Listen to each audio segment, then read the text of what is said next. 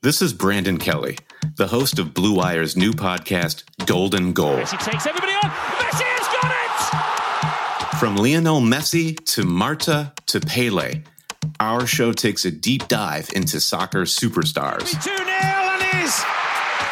What a World Cup for Megan Rapinoe. From Zlatan Ibrahimovic's brash confidence with the play to back it up, to Megan Rapinoe's heroic outspokenness and World Cup flair. Each episode examines a personality of the world's game. We'll dig into Maradona's Hand of God performance and subsequent downfall, the teenage trio at Dortmund that signaled the next generation of superstars, and that infamous headbutt that slung Zinedine Zidane from glory. Golden Goal, soccer stars and the moments that made them. Premiering this summer on Blue Wire. Mahomes has the time, delivers perfectly downfield, touchdown, Patrick Mahomes with a rope. This one, Adams, touchdown. This time going deep for Beckham Jr. Did he catch it? He did. Hello everyone, welcome back to RotoViz Overtime on RotoViz Radio, brought to you by the FFPC and betonline.ag. My name's Colin Kelly. You can follow me on Twitter at Overtime Ireland, joined as always by Sean Siegel, one of the co-owners at RotoViz.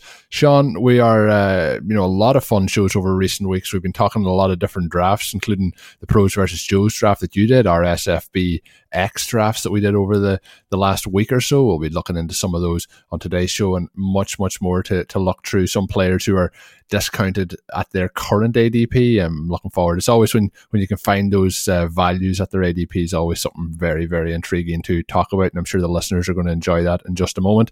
But let's start the show off as we always do. Sean, how are you doing this week? Excellent. It's been a lot of fun. We went through the last week doing our SFB picks, and I was very fortunate. The strategy that I wanted to employ turned out to fit perfectly with how my draft fell. We talked a little bit about it at the show last week, but got Drew Brees there at the beginning and then followed the philosophy that Blair Andrews had talked about, where I went with Kittle, Ertz, and Waller the next three picks. Obviously, tight ends have quite a bit of risk, even in this format, but with what you might call the double premium, they score some big points when they stay healthy. So I wanted to go ahead and try that out, and then was able to get four of my favorite receivers in Chark, A.J. Brown, Diggs, and Boyd with the next picks. And then falling to me in round 9 was Derek Carr, a player who perhaps we talked a lot with Scott Fish when he was on the show, right, about how this format rewards the good reality QBs. Derek Carr is actually one of these sort of weird players who maybe not a good reality QB, and yet the format still rewards him. So maybe a little bit falling through the cracks of this format, but Carr there in round 9, the 25th QB off the board, certainly at that price. He looks very good with the high completion percentage, the relative limits on interceptions and sacks, and also this year getting some reinforcements at the receiving positions. We'll see if those are able to help him early enough in the season to benefit me here. And then in round 10, with TJ Hawkinson, another tight end, a guy we both expect to not for sure have a huge season, but the potential is there for him to break into the truly elite group. If you get him at that range, get that extra tight end. I know he's someone that you had in your draft as well. Following that, I took almost exclusively running backs the rest of the way, the guys I wanted to continue to land in the spots there. And with the way my roster was built up top, I felt like I could add all of these guys. Some of these players, more or less handcuffs, a few of them standalone value with that. One of the fun things about trying zero running back in the Scott Fish Bowl is that there are enough roster spots that you can hold a lot of guys. So if you want to have a bunch of those sort of borderline running backs, you don't necessarily have to pick and choose. Now, you got to be able to land them in the draft, but beyond that, you can hold them for a while. So we'll see if any of those players break out before have to shuffle them around to address buys and things like that. Colum, I know we had a similar, if not identical philosophy. We had some similar guys. Who did you take in your draft, and how do you feel about it? Yours may be one of the drafts that's a little bit slower at this point. You guys aren't yet. Yeah, we're just at the 18-12 picks for the back end of the 18th round, but I've really enjoyed the process, and there's a couple of different time zones, including my own in it. Thankfully, I've been auto-drafting those picks the last couple of rounds. I had a couple of players, at certain positions that I did like, so was able to do that to keep the thing moving along. But it's good as well to, have those times to look at other drafts, how things are falling, make your decisions based on that. You mentioned the option, like I couldn't believe watching along with your draft. It was like this draft was exactly probably if you could have picked it prior, there's probably a lot of these picks you would have pinpointed as what you would want to have, especially with the way you lined up that team and the zero RB candidates you had towards the end of it. And as well as you mentioned, having those 22 roster spots gives you that freedom to stack up on those guys a little bit more. My draft, there's a couple of guys that we ended up with similar. As you mentioned there, Hawkinson being one of them. I started off tight end with Kelsey, then Miles Sanders, then Zach Ertz, then Matthew Stafford. So for the listeners of last week's shows, we were kind of debating the Matthew Stafford pick on that one. Went then with one of the guys that we've talked about quite a bit on the show, and that's Juju Smith-Schuster as my first wide receiver. And then a strategy I hadn't really intended to add in at that point, but the next pickup I took Ben Roethlisberger. So, a lot of my roster here depending on the Pittsburgh Steelers this season. Then Devin Singletary, DK Metcalf, Jarvis Landry, then Hawkinson, then Darnold as the third quarterback. And we did talk about the downside of Darnold with Scott Fish on that show, with how things could work out. But I still have hope that things can work out for Sam Darnold. We'll see what happens there. Then Matt Breida, Sterling Shepard, Henderson of the Rams, Robbie Anderson, Chenault, who we both ended up with, then James Washington to add into that stack there with the Pittsburgh Steelers. And I'm down now to Lynn Bowden in that 18th round. So my team probably a little bit more a combination of all positions at all times throughout the draft. I wanted to go tight end early on, wanted to see what I could get a quarterback, and then fill up on those wide receivers in the kind of mid-range rounds. But a couple of picks in there that I hadn't intended to make, but the way value kind of tended to fall in the draft, I just thought they were the right choices to make. So looking forward to seeing how it goes. I'm sure we'll be checking in, Sean, as the season progresses, but there's no doubt a lot of fun. And once again, thanks to Scott for the brainchild that he's come up with. It's probably ran with a life of its own at this point, but very, very interesting to see all the different strategies over the last week or so that people have employed, and we'll see what comes out over the next couple of months. But Sean, before we get into the main content of today's show, I know we have the FFPC stat attack, so I'll let you have the floor. Yeah, so getting into the FFPC stat attack for the day, we're going to look at a guy who we will feature in the second part of the show here, and that's Cooper Kupp. Since joining the league in 2017, he ranks number 6 in fantasy points over expectation with 106. Now, you look at the 5 names ahead of him: Tyreek Hill, Michael Thomas, Tyler Lockett, DeAndre Hopkins, Stephon Diggs. You've got 3 superstars or 2 superstars, and then with Hill and Lockett, you have guys in those offenses where their quarterbacks tend to generate huge efficiency numbers, big fantasy points over expectation for their receivers. Then Stephon Diggs, someone who perpetually underrated, obviously not on this show. Each of these guys has played at least 4 more games than Kupp, and Kupp was last year's wide receiver 4. He's currently going as the wide receiver 17 at the end of round 4 in both best ball and redraft FFPC leagues. So perhaps a little bit of an opportunity to grab him there. We'll look at whether or not you want Kupp in your lineup as we move forward. And of course, the FFPC Stat Attack, brought to you by the FFPC. They are the home of the best fantasy football leagues and contests in the industry, including Dynasty Best Ball and, of course, the world-famous FFPC main event. To learn more or to join the league today, head on over to myffpc.com. That's myffpc.com. And, of course, as always, check out the tools on the site that we'll be talking about today that can also help you with FFPC domination.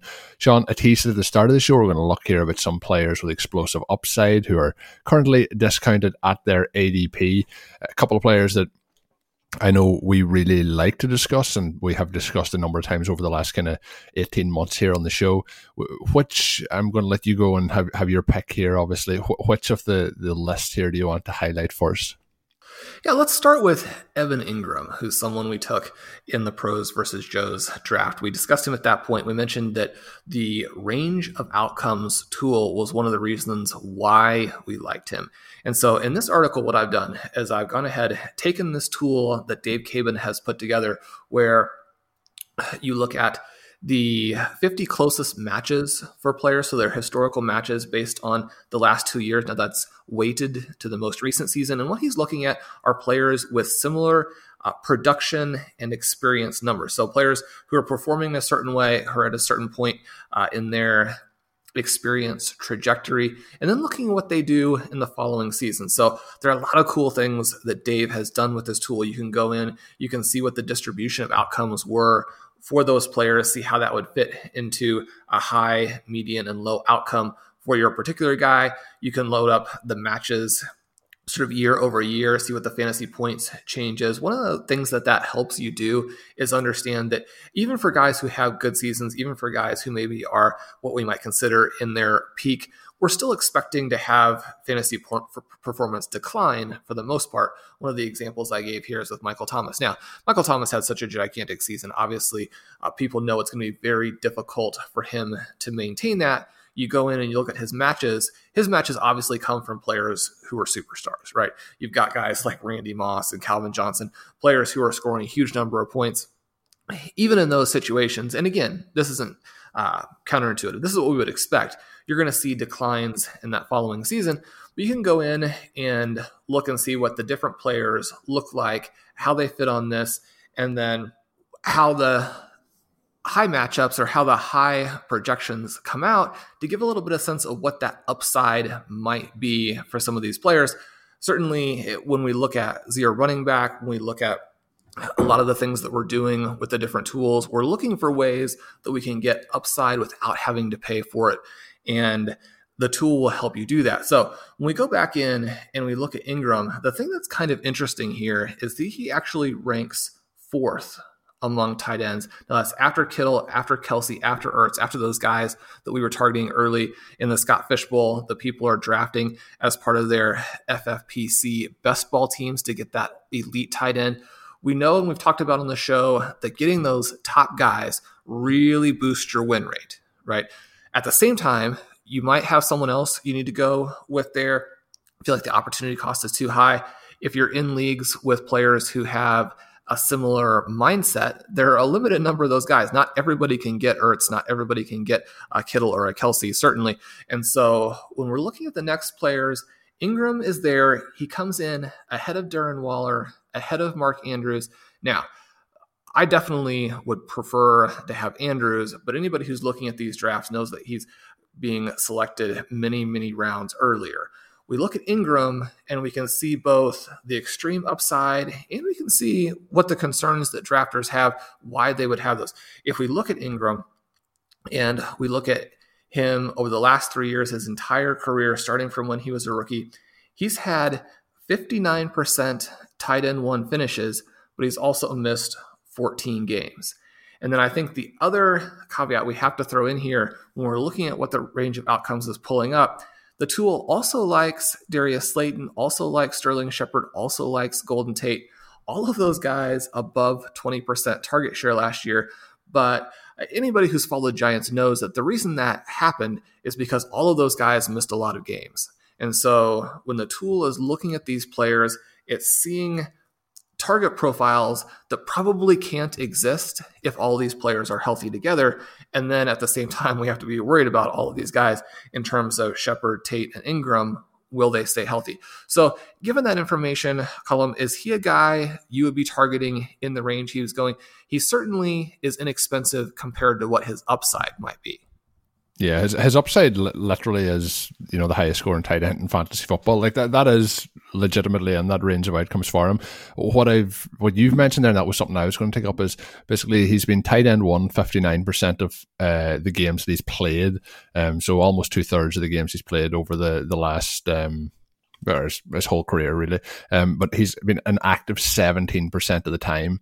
So you're pretty much missing, 1 game every 5 or close to it. So the thing is, when he is healthy, he is extremely effective, but he's not healthy on enough occasions. So if we could get, 15 to 17 games of an NFL season from Ingram, I think we could see a monster breakout like coming this year for him at the tight end position. In those 34 active games that he's had since week 1 of 2017, he's averaged 12 PPR points per game, which, when you're averaging double-digit points at the tight end position, it's something that is really, really valuable. So I think at his current value, he's definitely somebody that I would like to acquire. The one thing I would say with him is there is that caveat that he's injured a lot. But like you mentioned, with the likes of Sterling Shepard, who I mentioned a moment ago that I drafted in SFB, he is injured a lot. He's had a lot of concussions. You know, there's a lot of injuries on this roster. One thing that the more I'm looking at the Giants this offseason, the more I think that Daniel Jones is probably somebody who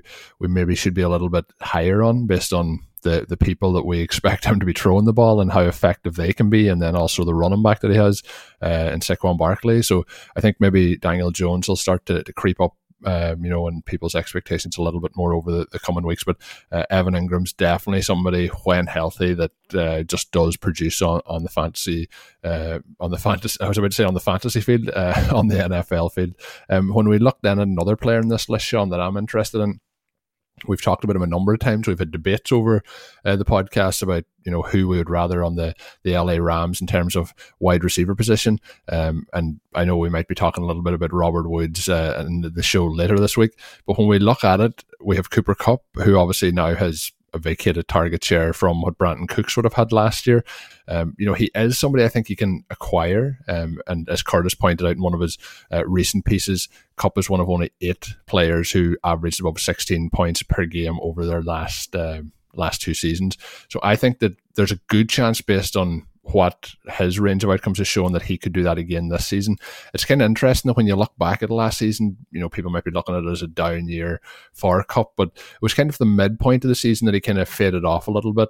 Was having a huge target share through those kind of opening 5 weeks of the season, and slowed down a little bit around the bye week. Then after that, he had a couple of disappointing games. People might remember before the bye week, played Cincinnati and London, had 7 catches for 220 yards and 1 touchdown. So big game. But the 3 weeks after that, he had 9 catches for 88 yards. So things tapered off. But he finished the season then with 5 games in a row with a touchdown, and started to pick up those yards again. So I think we might be a little bit down on Kupp versus where it should be. And I think there's as you've pointed out in the article, there's kind of a value that you can get in the ADP there. Is Kupp somebody who you're trying to get in as many spots as possible? I think Kupp's always had that kind of thing since he came into the league. He came into the league older.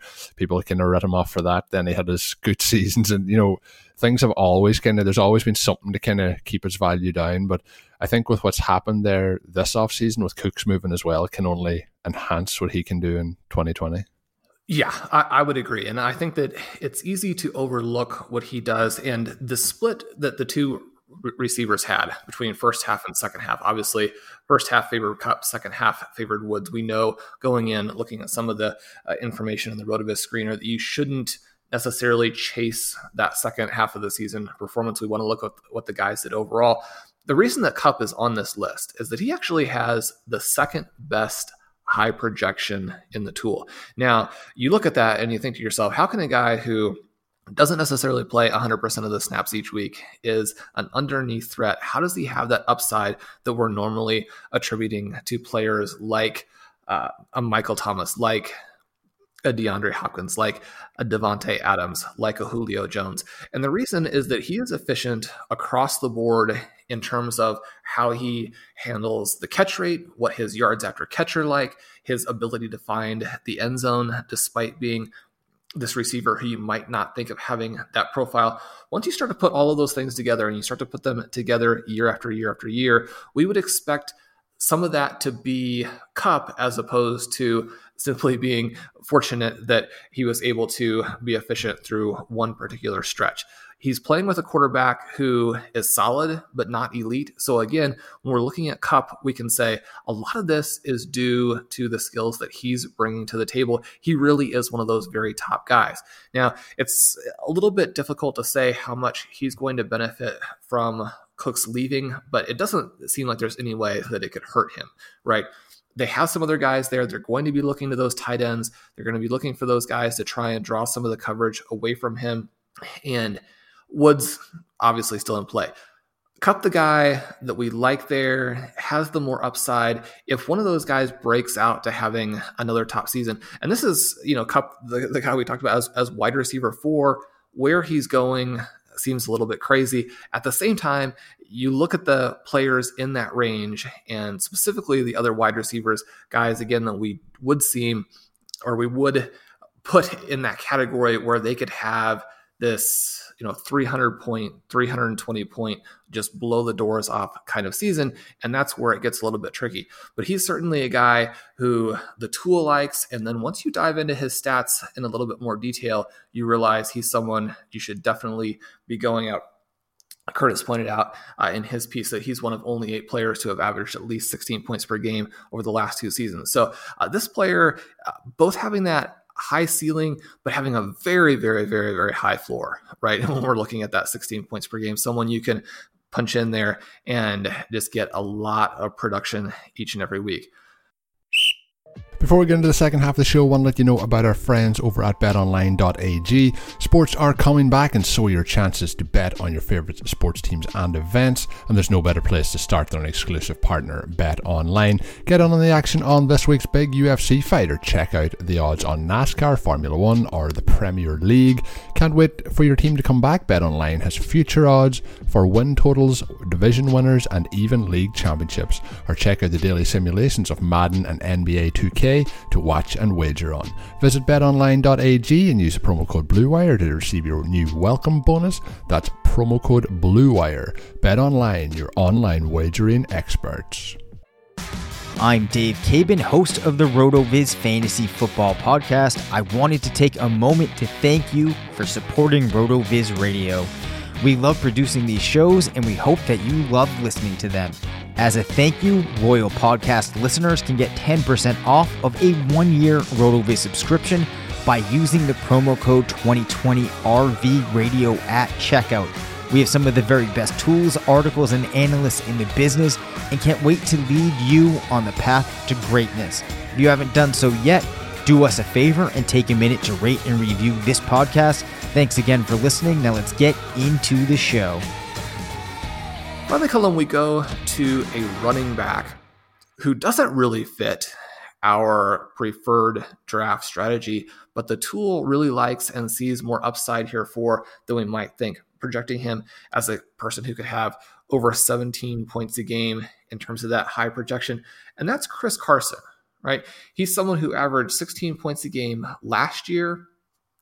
The red flag is that he's not generating a ton of that from the receiving side, only 4.5 expected points as a receiver.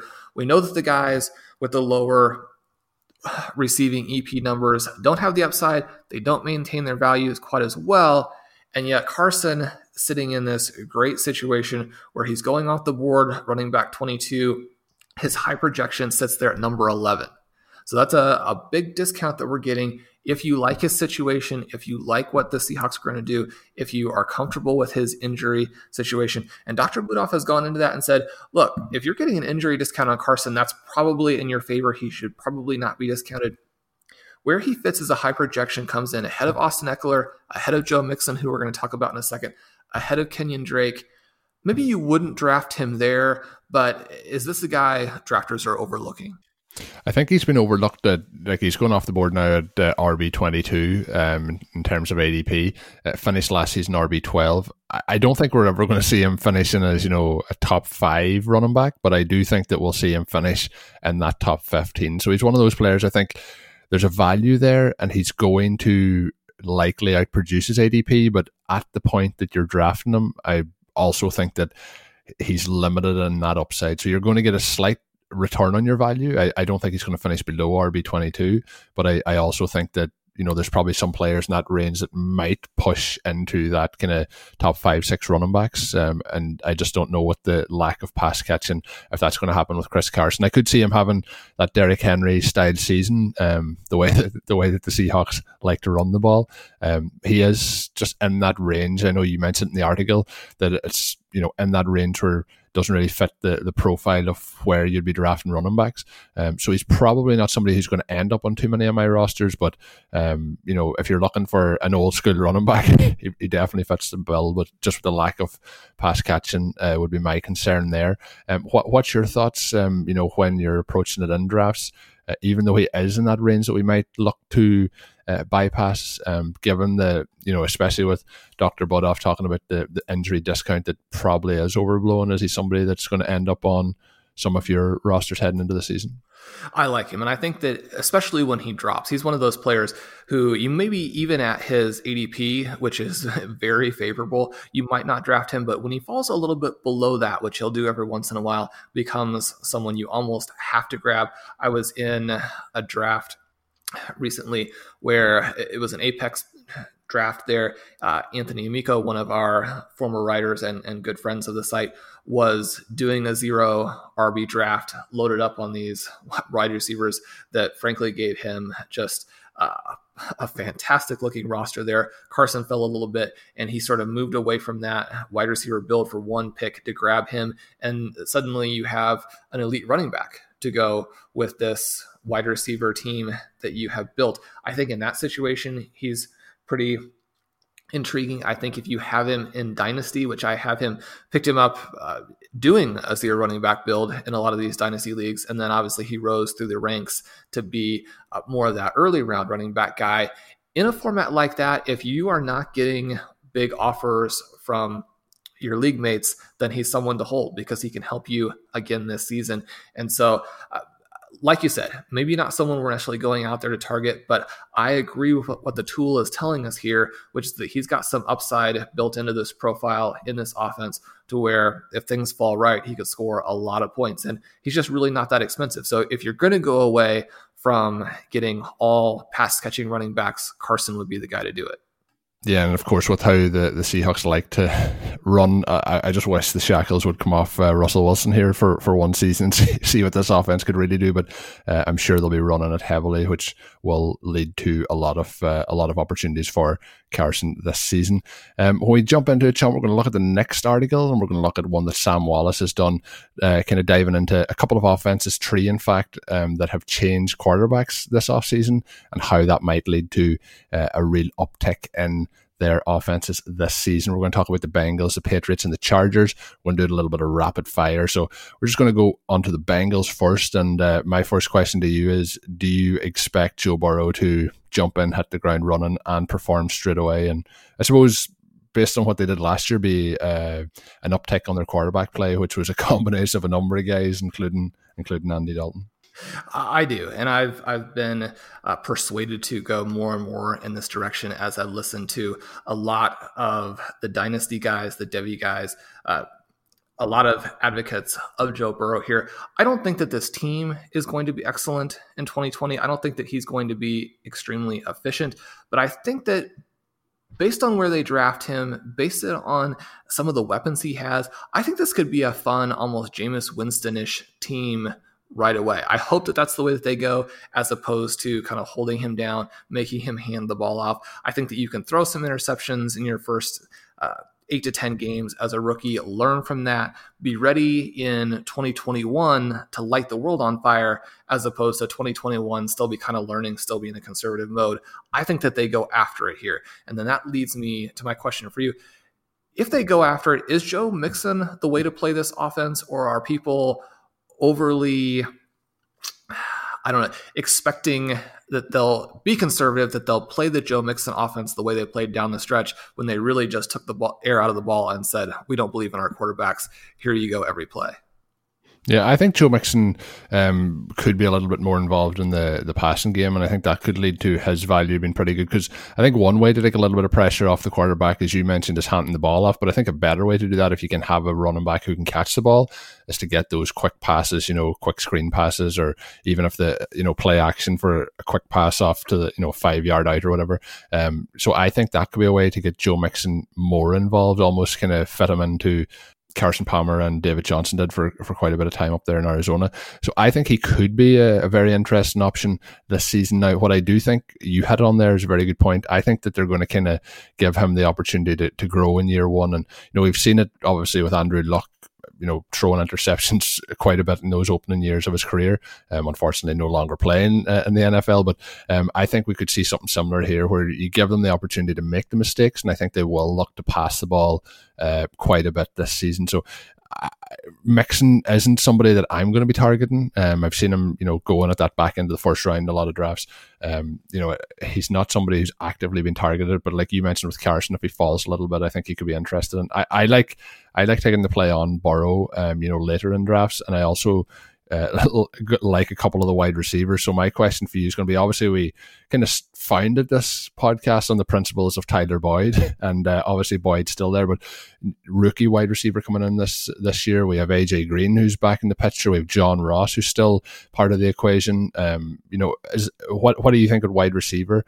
Any of those that you think could have those big years? And I guess we'll start with the straightforward one. Do you think AJ Green has anything left in him? I don't know about that. I think that the thing with AJ Green is that he's so inexpensive that it doesn't hurt you to find out like it might in a different season. Ben and I drafted him onto a team that we had last year. Certainly that didn't work out, but the guy that I like here is still Boyd. The other player who's very, very interesting is John Ross, as you mentioned. He was the last skill position player that Curtis and I picked for our FFPC Dynasty team. It's really a make or break season for him. If he fails this year, he probably will get another chance somewhere else as a top 10 pick with 4.2 speed. But if he doesn't perform this season, then you're really looking at someone who's falling to the very fringes of the league for next year. So, Colin, before we get to the Patriots here, Patriots pretty interesting. Just give me the one word here. You Higgins or Green? I would go Green. I think based on what we know we can do. So you said one word, going Green. Moving to the Patriots, and Sam does a great job. I definitely encourage anyone to go check this article out. He's looking at the changes that these quarterbacks are making, really creating a lot of the context for understanding where the offenses were, where they're going to. The big name with the Patriots, obviously, Cam Newton. Cullen, will he be able to replicate his Carolina magic? I hope so. If I was saying one thing, I really, really hope so. Cam Newton's been one of my favorite players, as a fantasy quarterback to watch since he came into the league. And, if you have him on those rosters over the kind of first 5 years he was in the league, he was always a huge amount of upside. I don't know if it's going to be quite the same, but I definitely think that if he's, I would expect him to be that quarterback come week one, unless he plays really bad. I would expect him to be the quarterback throughout the season. And I would expect him to have success in this offense. I think with Newton, the problem's always been is the hits he's taken and how much of a toll that's taken on his body. When he has played and when he's been healthy, he's looked pretty good over the last couple of seasons. But the problem is that he missed a majority of last season with injury. He had the surgery the year before where it looked like he could barely throw the ball. It was like Peyton Manning's last days. But I think that there's a chance we see some magic here. But it's just an offense that I can't be confident in any sort of way of where that magic's going to come from and who it's going to go to. It's just like such an amount of question marks around this offense between the running backs, the wide receivers, the tight ends, and even now a new quarterback in the system. So I think it's really up in the air in New England, and it's probably one that I'll end up avoiding more than I end up attacking.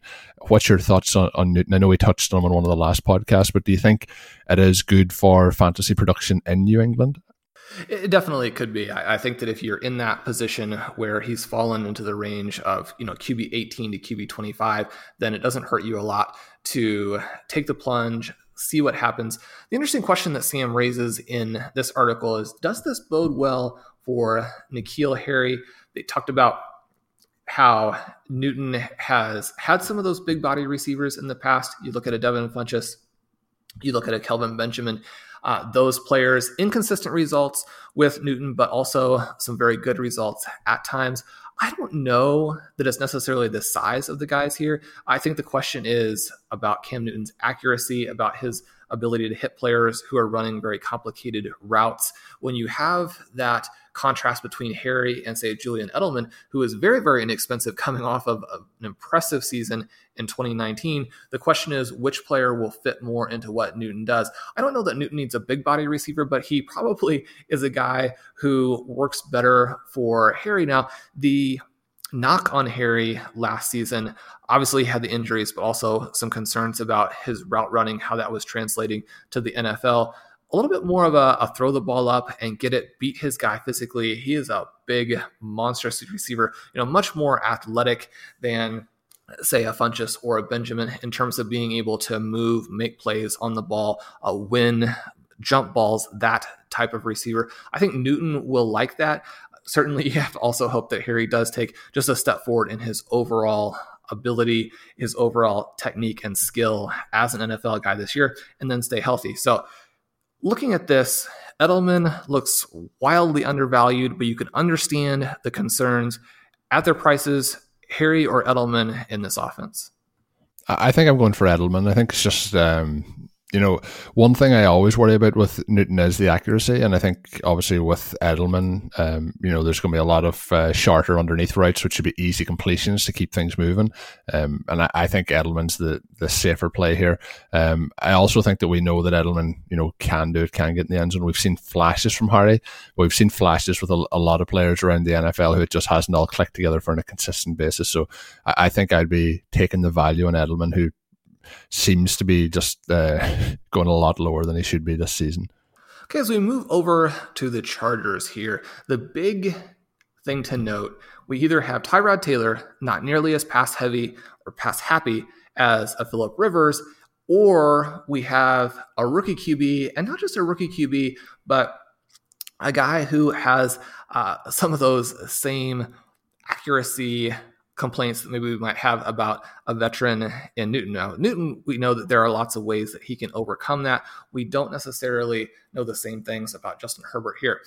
So the first question, Tyrod Taylor, especially with this odd offseason, how long is he going to be the starter here? The Chargers have talked a lot about how they like him and they might play him for a long time. That's difficult to believe with just how much they put into the quarterback in that first round. The one thing I would say, we talked there about Joe Burrow, like what is the downside of playing the rookie quarterback in year one and letting him make those mistakes? Outside of like getting injured, or getting beat up behind the offensive line, the learning that you can do in those early years as a quarterback, I think, we've seen it time and time again, put the quarterback in and see how he can go. So I would imagine that the one problem that he's going to have is there's going to be a very reduced training camp, or if there is any at all. So it obviously gives a little bit of an upper hand to the veteran quarterback. I think they should be going with the rookie from the start, both for upside and for what we expect this team to do. I just think it makes sense. So, and my hope would be week one. My expectations probably week 4 or 5. Would you have the same views in terms of putting the rookie in and getting him acclimatized to the NFL? I always like going with the receiver or with the quarterbacks early. I think that you're shortchanging them experience that they need when you don't. I can see waiting for that first month, and especially this season, you might want to wait that first month. If you throw the guy out there and he's completely overwhelmed, all that does is kill your teammates' confidence in him, obviously hurt his own confidence as well. You want to wait to that point where he can do it, where he's going to make mistakes but grow. That's a difficult question because a lot of times you don't see that until you actually have him in an NFL game. And so the only way that you can know is by going ahead and throwing him into the fire. I think that they'll do that. I think if he gets in there by week 4 or 5, then Chargers fans have to be fairly happy. I think if the Chargers think that they're ready to actually compete this season, then they could make some big mistakes that will set them even further back. The question then with either Taylor or Herbert is we look at these receivers. You have Keenan Allen, a fairly high volume guy. You have Mike Williams, a low volume but elite vertical threat. You have an interesting tight end in Hunter Henry, perhaps finally ready to break out to true stardom. And then Austin Eckler coming off of the absolutely fantastic season last year where he had that sort of Darren Sproles plus type of campaign, one of the best receiving campaigns we've ever seen from a running back. Rivers is gone. And that has created values for all of these guys by ADP. And yet at the same time, I think that you could argue that there's still a lot of risk here. Are you selling all of the pass catchers with the Chargers? And are there guys that you like but would prefer to still see them even cheaper than they are? I like the current values really off them, and I think the value might continue to go down. Like the one question I would ask is like, how much better is Phillip Rivers than either of these two quarterbacks that we're seeing leading this offense? And based on what we've seen over the last couple of years, I really don't know. I think that maybe these two quarterbacks could potentially be better for this receiving core. The one concern I would have is if it was Tyrod Taylor, we've had running backs in the past for him that we thought would have a big uptick based on, get receiving out of the backfield, and that's not something that we've seen a lot with Taylor, who likes to obviously scramble a lot himself. So I think it could hurt Eckler if Taylor's in there. But I think all the pass catchers are significantly reduced, where if you're willing to take a chance on them and pick them up in your drafts, which I have been doing, I think there's enough upside there, because we could be a week or two into the season and see that we actually have an upgrade at quarterback rather than a downgrade, which people are expecting, and vice versa. I have some kind of pause when I think of the Colts, because I don't know how much better Phillip Rivers is at this stage of his career than like Jacoby Brissett. So I don't know if you have those same feelings, but I think the skill position players are all values at the moment for the Chargers.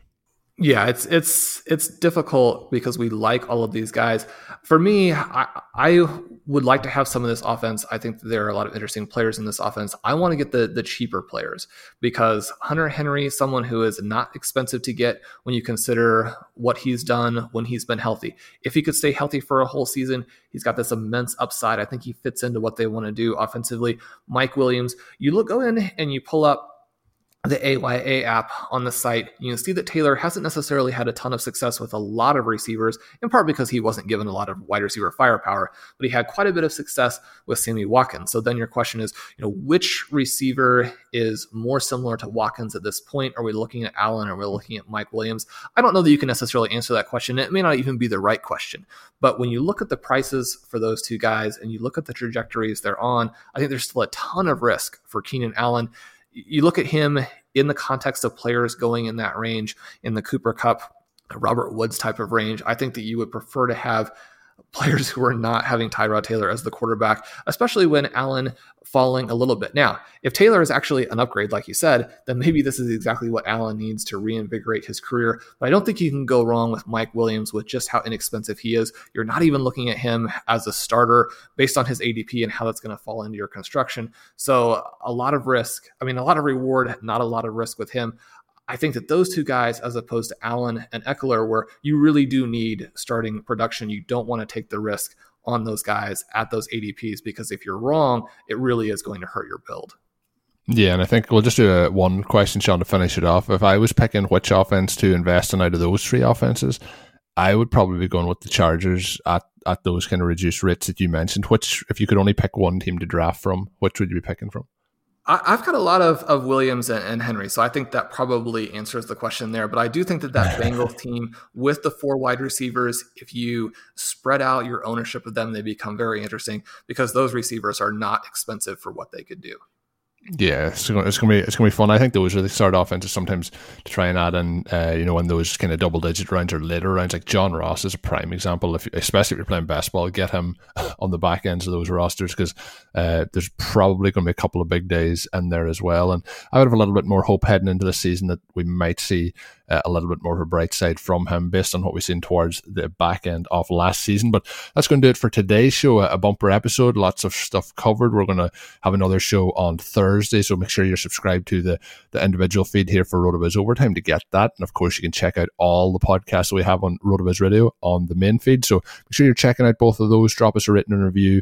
As always, it does help us out here a lot. My name's Colm Kelly. You can follow me on Twitter at Overtime Ireland. Joined as always by Sean Siegel. The first article we talked about today is Sean's piece up on the website. We just touched on 3 players in it. There's a couple more names in there. Be sure and check that out up on rotoviz.com. Until we're back later in the week, have a good one. Thank you for listening to Overtime on RotoViz Radio. Please rate and review the RotoViz Radio podcast on iTunes or your favorite podcast app. You can contact us via email at rotovizradio@gmail.com. Follow us on Twitter at RotoViz Radio. And remember, you can always support the pod by subscribing to RotoViz with a discount through the RotoViz Radio homepage, rotoviz.com/podcast.